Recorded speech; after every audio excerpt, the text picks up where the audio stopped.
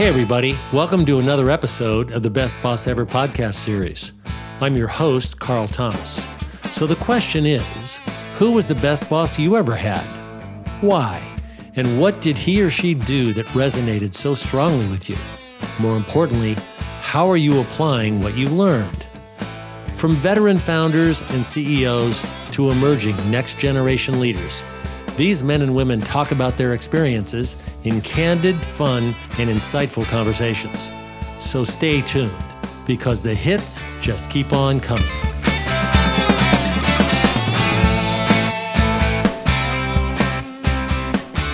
As chief executive of McLaren Racing, Zak Brown has overall responsibility for the entire business, including strategic direction, operational performance, marketing, and commercial development. In his role, Zak leads McLaren's direction and involvement in professional motorsport, spearheaded by the McLaren Formula One team. Operating at the pinnacle of global motorsport, McLaren uses the white heat of competition to drive innovation and develop synergies across the entire McLaren group. Born and raised in California, Zak raced cars professionally around the world for 10 years before honing his skills in motorsports business and commercial worlds. In 1995, he founded his agency, JMI, which grew to become the largest and most successful motorsport marketing agency in the world. Then JMI was acquired by CSM, a division of Chime Communications, in 2013, and Zak became the company's chief executive officer. He then relinquished that post to embark on his journey at McLaren. That was in the winter of 2016. Hey, Zak, clearly you're a car guy. Love that. It's great to have you with us today. Welcome to the Best Boss Ever podcast series. Thank you for having me on. I'm not exactly sure how I qualified, but I guess someone out there's called me a best boss. Yeah, there you go. Well, you've got a C and have had a C in front of your title for quite some time, so you qualify. So we'll start with, who was the best boss you ever had, recognizing that for the most part of your career, you were sort of leading the charge on your own behalf? Yeah, well, you always have a boss because you have clients and customers, and at the end of the day, they're your boss and very important ones. But I think there's probably two that stand out. My first real one, if you'd like, is Bruce Hernandez. He was Spire Capital, who acquired my agency in 2008, private equity group. And he was chairman. So really the first time I reported to someone from a business standpoint. And I learned a ton from him. And he made me a much better CEO than when I started. And then I'd have to say my current chairman, which I'm very fortunate. I can say my current chairman has been a great mentor of mine. Paul Walsh is the executive chairman of McLaren Group. He's who I report into. And he was, speaking of clients, a client of mine for 15 years when he was chief executive of Diageo. And so Bruce kind of taught me how to run I guess you call it a smaller business, a very entrepreneurial business. And Paul, I'm very much learning from how to run a bigger business. And between the two of them, I've learned a ton. Well, two great examples. So Spire Capital, I guess I missed that day. Spire Capital acquired JMI in 2008? They were the lead investor alongside Credit Suisse. And then WPP, Martin Sorrell's group, came in 2012. And then we sold the whole thing to Chime Communications in 2013. But yeah, Spire Capital and Credit Suisse were the first ever investors in my company. Oh, that's great. So you're no stranger to the world of private equity and venture capital. Obviously, Providence, when you were at CSM, was the significant backing there. And how now, before we get into the real Zak Brown love, how is McLaren structured now from a capital stack perspective? So you've got McLaren Group, which is owned by five and a half individuals. There's someone in there with a small piece. The majority owner is Mumtalakat out of Bahrain, their investment group.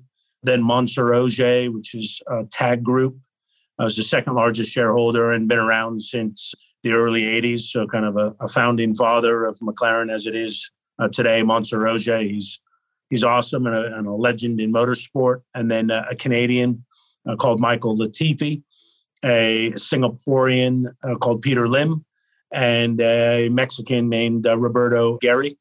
That makes up McLaren Group.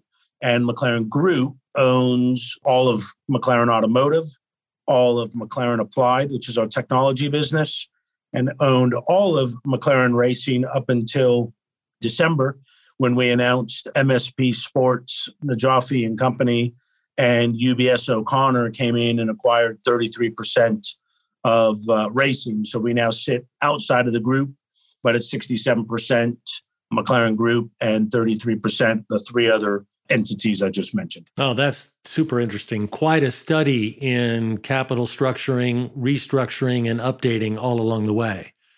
And we'll get to that a little more here in a few minutes.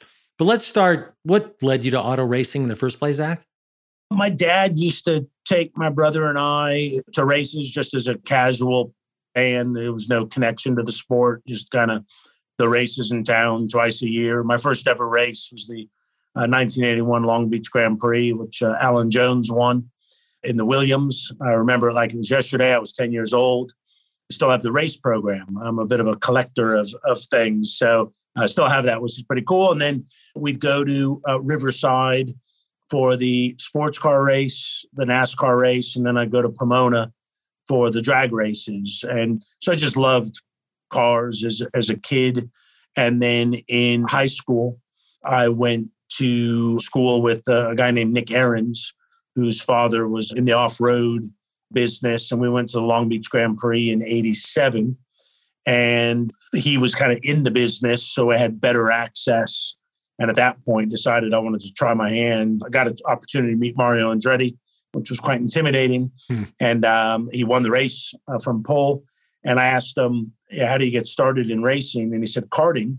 And there happened to be an ad in the race program to go to Jim Hall Karting School. And I had been on Wheel of Fortune Teen Week when I was 13 and won a bunch of his and her watches. So I decided to go sell those at the local pawn shop in Van Nuys, took that money, went and bought a go-kart, and that's how I got started.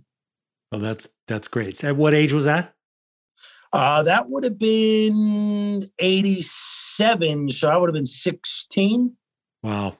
So for the next 10 years, you obviously go from karting to cars, and sort of what was the, in the vernacular, say, the fastest car you ever raced, and in what format?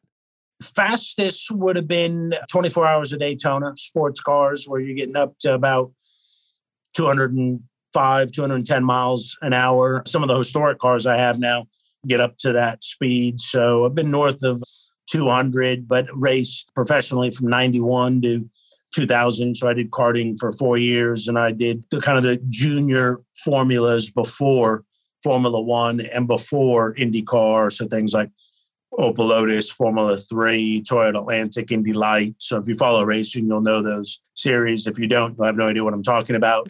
And then some of the more famous races, the 12 hours of Sebring, the 24 hours of Daytona. I did sports cars the last 2-3 years of my career. Right. Well, anybody who's seen the film Ford v. Ferrari would be familiar with those names. But it costs a lot to put a car on the grid. I don't care at what level, whether it's a kart or it's an F1 car. How did you finance that? So I did my own sponsorship deals, which is ultimately what led to the business. How it initially got started is my mom's a travel agent. She introduced me to TWA Airlines, who had been sponsoring the Long Beach Grand Prix. And I got free airline tickets. And with the airline tickets, they allowed me to resell them. So I started just pounding the pavement, writing to companies, and would bundle in, hey, sponsor me for 50 grand. And not only will you get 50 grand worth of exposure, I'll give you 50 grand worth of airline tickets. And that's how it ultimately got started. And then I moved to Europe in 91, and then just became laser focused on, in order for me to race, I need sponsorship. So I'm going to figure out how you do it. I wasn't trained in marketing or sponsorship, didn't go to college. It was just, what do I have to do? So I became very focused on the client, because it was, I'll do whatever makes you happy to write me a check so I can go racing, because that's what makes me happy. So I kind of became focused on what the sponsors' needs were, because that was what led to my needs. And in 94, I got a deal to come race back in the States for 95. And TWA said to me, look, sponsorship's going great. Hey, you're moving. Can't you place the sponsorship? It's since matured with someone else in the sport. You must know everyone. And I went, yeah, I could do that. And then that's when I had the light bulb moment of maybe I should be chasing sponsorship, not only for myself, but for other people in the sport. And I had a lot of credibility, albeit young, that I knew how the sport worked. And so these corporations that wanted to get involved in the sport needed some guidance. And that was what I could provide them. And that was the foundation of how I got the business started. So you launched JMI in 95. Yep. You continue to race, so you've got a foot in both camps. But clearly, the commercial side of aligning sponsors with talent, teams, cars, tracks, and series, if you will, across the spectrum of motorsport racing? I mean, from drag racing to NASCAR to Formula One? Yeah, I mean, it kind of came in phases. IndyCar was my comfort zone. That's what I grew up around. A couple of the famous IndyCar drivers I became friends with. So that was where I started. And then got a little bit involved in drag racing. Then I did my first NASCAR deal. I think it was 98 or 99. And I was shocked how easy it was. NASCAR was so booming then. And the first house was at Columbia House Records. First deal, I should say. And it was one meeting and more money than I'd raised in IndyCar. So then I got into NASCAR. That's when business started to boom. And then I did my first Formula One deal. I almost went exclusively NASCAR from not by decision, but where corporations wanted to be. And it was like, well, why work so hard over here when all you do is say the word NASCAR and someone writes you a check? So we rapidly became kind of known as bringing in the most deals to the sport. Did our first Formula One deal with McLaren, funny enough, first two F1 deals with McLaren in 05. And then business was booming. We'd become the largest motorsport agency. That's, ultimately what led to the investment in 2008. Right. And was that investment sort of predicated on growth capital? I mean, you were going to utilize that capital to expand the agency? No, I put it all, every single penny in my pocket. Boy, those deals are hard to come by. Yeah. Well, I didn't have any intention of ever selling. And I kept getting all these phone calls and we were doing great. I was making very good money. Didn't have any debt, didn't have any loans, didn't have any credit. So I didn't need it. And Allen and Company out of New York, a buddy took me there. And I said, look, I get all these phone calls all the time.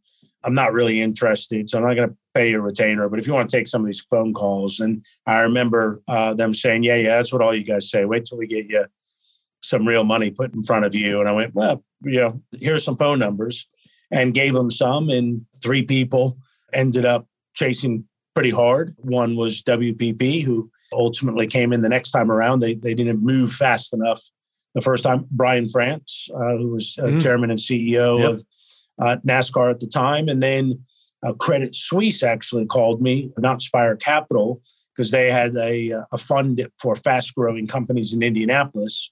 But the investment size was larger than they could do in this particular fund. So they brought in Spire Capital. And I remember going to New York, and it was kind of turn over the paper. And Allen and Company got it right, because when I saw what they put on the table, it went from being, okay, I'm making good money to a life-changing amount, and was kind of, where's the pen?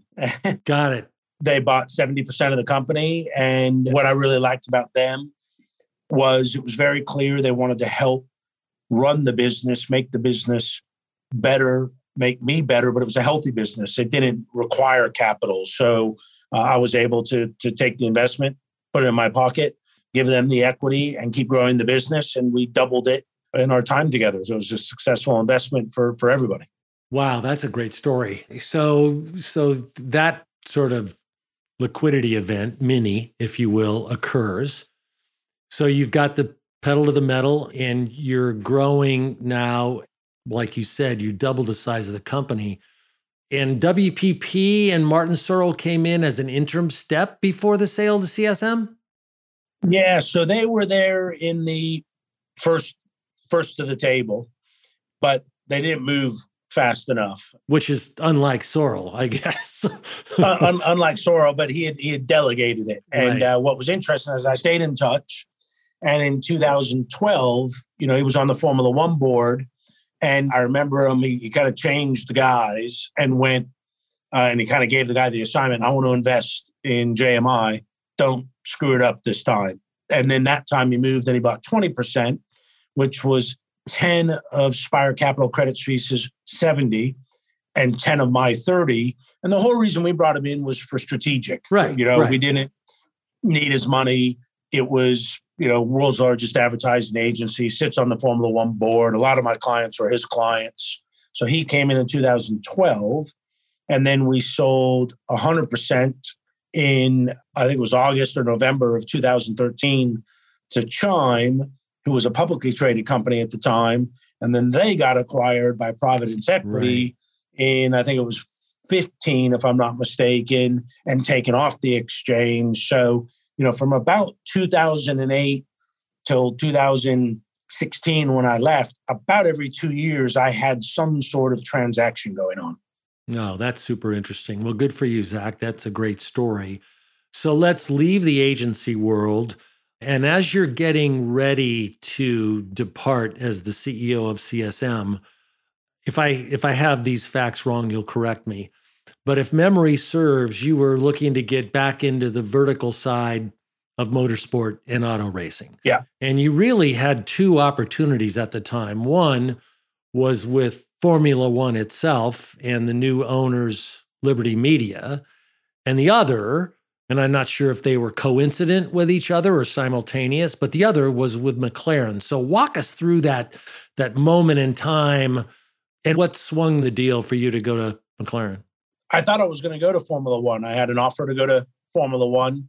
It was quite a long closing process.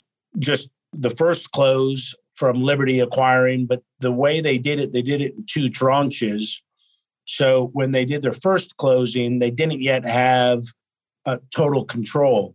And so while that I kind of thought was my dream job, Ron Dennis, who's one of the owners and was chairman CEO, who I was quite close with, was trying to get me to join. And McLaren's always been my favorite team, but I like kind of being my own boss. And the opportunity with McLaren to work with Ron would have been awesome. But I kind of wanted to run the team, and the opportunity wasn't there. So a combination of I'd started conversations with Formula One, and the McLaren was running in parallel, but never quite had me where that's where I wanted to head. And then there was a fallout with the shareholders. The Liberty closing was kind of taking forever. And I got a phone call from Monsieur Ogier and Sheikh Mohammed, who were the other two major shareholders in McLaren, and kind of said, look, things aren't going to work out with Ron. They decided to get a divorce. So they then put kind of the full court press on me, and then the opportunity to run the team. And also Monsieur and Mohammed are two very charming individuals that the racer in me came out. The Liberty was going, the closure was going a bit slow, and it kind of turned on a dime overnight. And lots of good sleepless nights, luxury problem to have. Do I go to Formula One or McLaren? But McLaren was in second place. And ever since I've joined, I have not looked back 1 minute, even through the worst of times. And I've joined McLaren kind of in the worst year in the history of McLaren. But to me, that's been the exciting, fun part of the challenge. And it's a lot more fun now that we've pulled out of the nosedive we were in. Right. Well, and you made a lot of changes when you got there. And we can talk about the fundamental changes across the board, whether it's drivers or engines or chassis or whatever, including staffing of the McLaren Racing division at the time. So you do what every good leader does. You find the holes, you quickly plug those holes.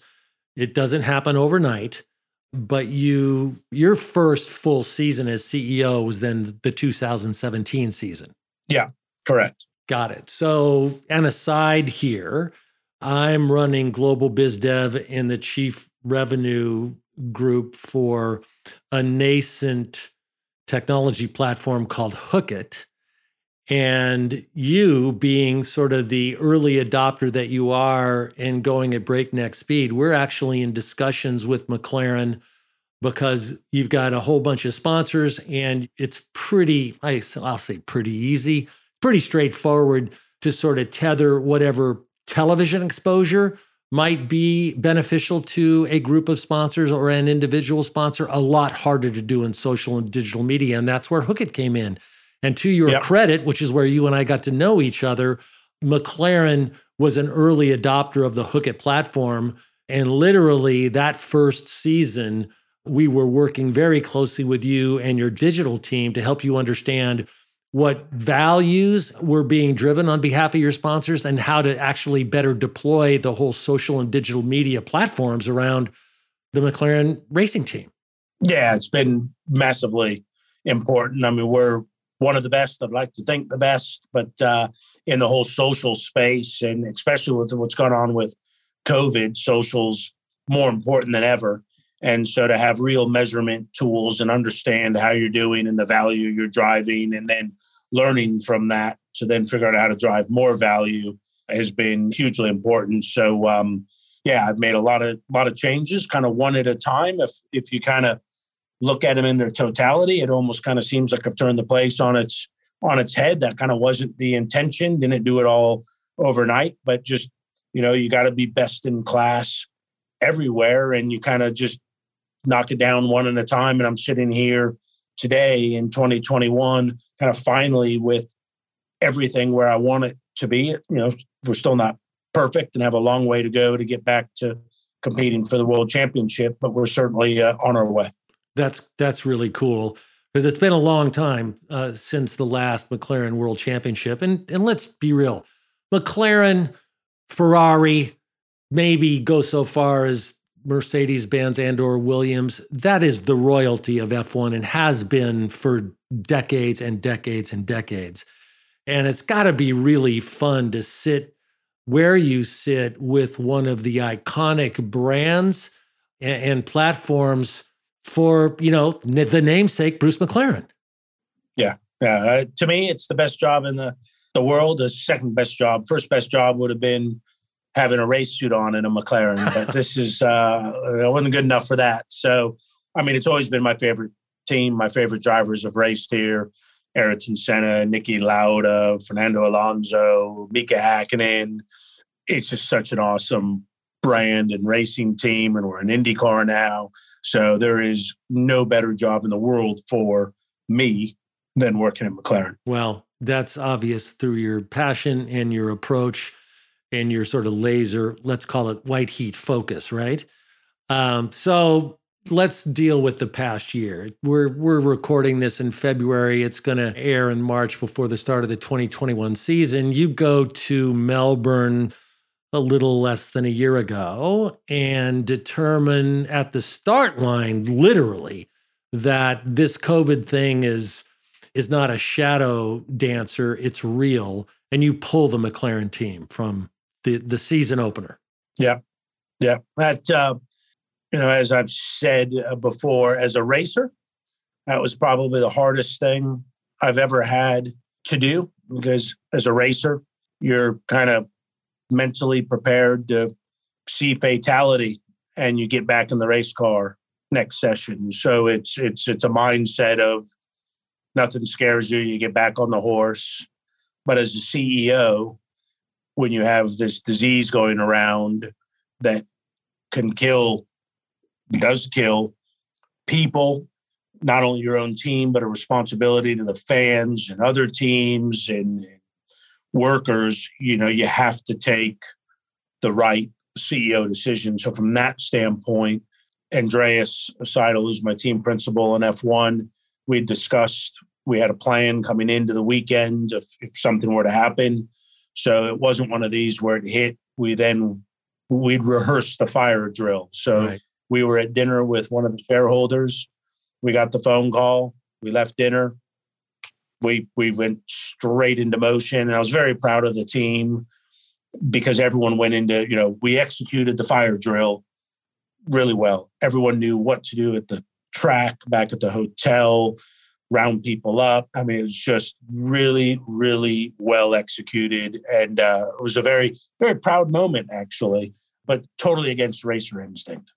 Right. But you do the right thing for the right reason. So the season gets truncated last year. To your credit and to the broader credit of not only all the other race teams, but F1 itself, you did get back on the grid. You got back on the grid in a safe way, and racing happened. And even though there weren't tons of spectators and you did it, in the same city multiple times because that's what made sense. When I say you, I mean the collective didn't have to deploy the massive amounts of capital it takes to put on a Formula One race. So you get a venue ready and you race 2 or 3 times there, right? Yeah. So you truncate 2020. It finishes in pretty darn good fashion, at least from this guy's perspective. And now you're heading into 2021. Is there a full season planned? I know you're starting here next month in March. Where's the first event? It is in the Middle East. In Bahrain. Yeah, I think, there's currently 23 races on the calendar, and I think we have a good shot of getting all 23 in. I'd be surprised if we were less than 21. We got 17 in last year. I don't think we're going to need to double up at circuits like we did. So I think we're going to have, 21, 22, 23 individual races. The industry's done an excellent job of being able to navigate around COVID. We've had very few incidents for quite a large industry flying around the world. We know the protocols. We know what to look for. We're 1,000 times smarter on how to work around this issue. So I think we'll see a gradual return of fans over the course of the year, limited audience, then a little less limited, then a little less limited, as we kind of go into the summer. But I think we're going to get a full kind of normal season in a more sterile working environment. And then hopefully, knock on wood, 2022 will be, normal, whatever that new normal is. Right. So give us a peek into McLaren's chances this coming race season. You've got a new driver, Daniel, paired with Lando, arguably one of, if not the most exciting driver teams on the entire grid. Yeah, I think we got a great driver lineup. I think this year will look a lot like last year, which means, very close between 3rd and 6th, 7th. We went into the last race of the year last year in 4th, could have finished 3rd, could have finished 5th. We have finished 3rd, which is great, but we could be sitting here going, we finished 5th. So I think it's going to be extremely close. You're going to need 2 good drivers, which we have. A little bit of luck. We've got the new Mercedes power unit. We think that's an upgrade, but we're going to still have to learn it. So that's a little bit of a disadvantage. I think we can be anywhere from where we were this year backwards. I think 1st and 2nd place are still too far out of reach. So I think we've had a nice journey from 9th, 6th, 4th, 3rd. But as I've told everyone, don't think it's going 2-1 in the next 2 years. I think it's going to be a pretty big slug to get to that next level over the next few years. Right. Well, and as fast as Formula One cars go, and folks, they scream.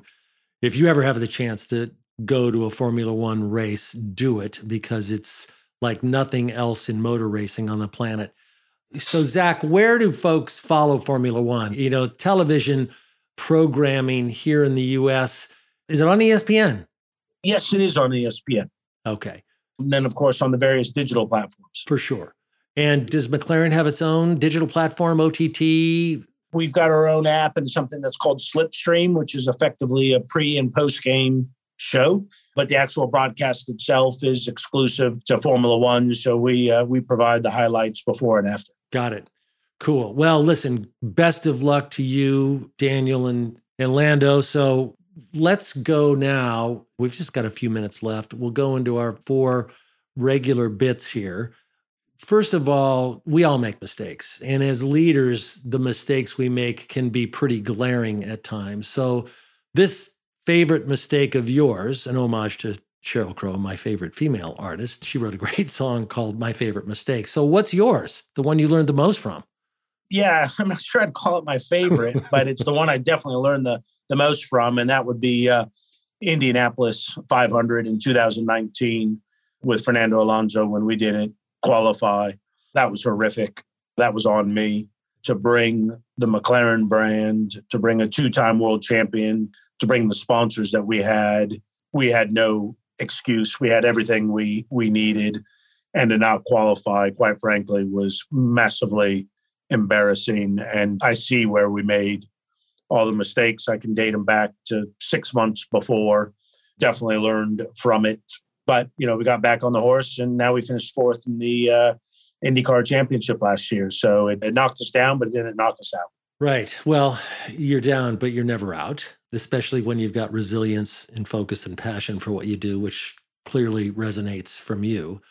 So the second one is your favorite female singer-songwriter, artist, band, group. That's a good question. If you were going to say duo, I know exactly who I would say because that's my favorite band. I like a lot of everything. I'd probably actually have to say Madonna. Nice. Yeah. Well, a storied career. That was my era. Yeah, well, but listen, man, a storied career, still hugely talented. Do you have a favorite Madonna track that you love? I like that whole Like a Virgin album.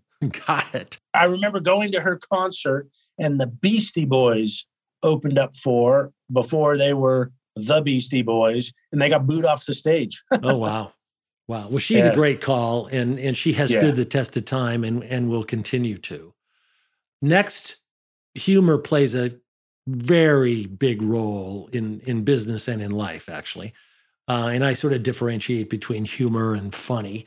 So humor, the most humorous moment you can recall where, tension was diffused or you avoided a problem before it happened. And then from a practical perspective, how important is humor in the workplace, do you think? For me, I use humor a lot. I'm pretty lighthearted and I like to poke fun. So humor is a big part of my routine. Unfortunately, I think you have to be a little bit careful with it these days because you can say something that you think's funny that someone else might not think is funny. So, which I think is a bit unfortunate because I know it's like a good comedian. You laugh, but the stuff they say, is not very politically correct. So I think you have to be very careful with your humor these days because you never quite know what you think is funny and you're genuinely joking could be seen as offensive to someone else who maybe doesn't know you, doesn't realize you're joking. So that's a bit unfortunate, but I use it all the time. I can't really think of a single incident because it's actually part of my daily routine. Well, that's really great to hear because it's part of mine as well. And sort of across my career, I can call out several humorous moments, but it was really when there was a lack of humor where it was obvious that it could have helped and didn't because whoever the leader was or whatever the moment was didn't allow for it in one way or another. Unfortunate for sure. And I completely agree with you that these days care must be taken, but that doesn't mean that humor doesn't have its place or its value in the workplace. 100%. Last one, the pithy one. You and I both know that words matter. As the leader, what you say, what you don't say, what you do, what you don't do is watched very carefully. So your favorite word and why? Probably the one I use most is mega, which is probably my California coming out in me. I can tell you the one that I hate, and I know that's not the question, but everyone that's worked with me knows is ASAP. I think it can lead to a lot of confusion as ASAP comes with a lot of ambiguity. Right. Because ASAP means a lot of different things to a lot of different people. And my calendar says Monday at 3, says Tuesday at 10, Friday at 4. There is no ASAP in the calendar. So if you want to have a miscommunication on when something needs to get done, ASAP is a dangerous term. You know what? We're going to go with that one, and we're going to flip it on this one. That's a great description, Zach. And listen, I want to really thank you for being willing to spend some time. You're in Bahrain right now. It's coming up on midnight there. But listen, thanks so much for this. We super appreciate your willingness to be a part of the Best Boss Ever. My pleasure. I enjoyed it. Thank you now. You take care and good luck in 2021. Cheers.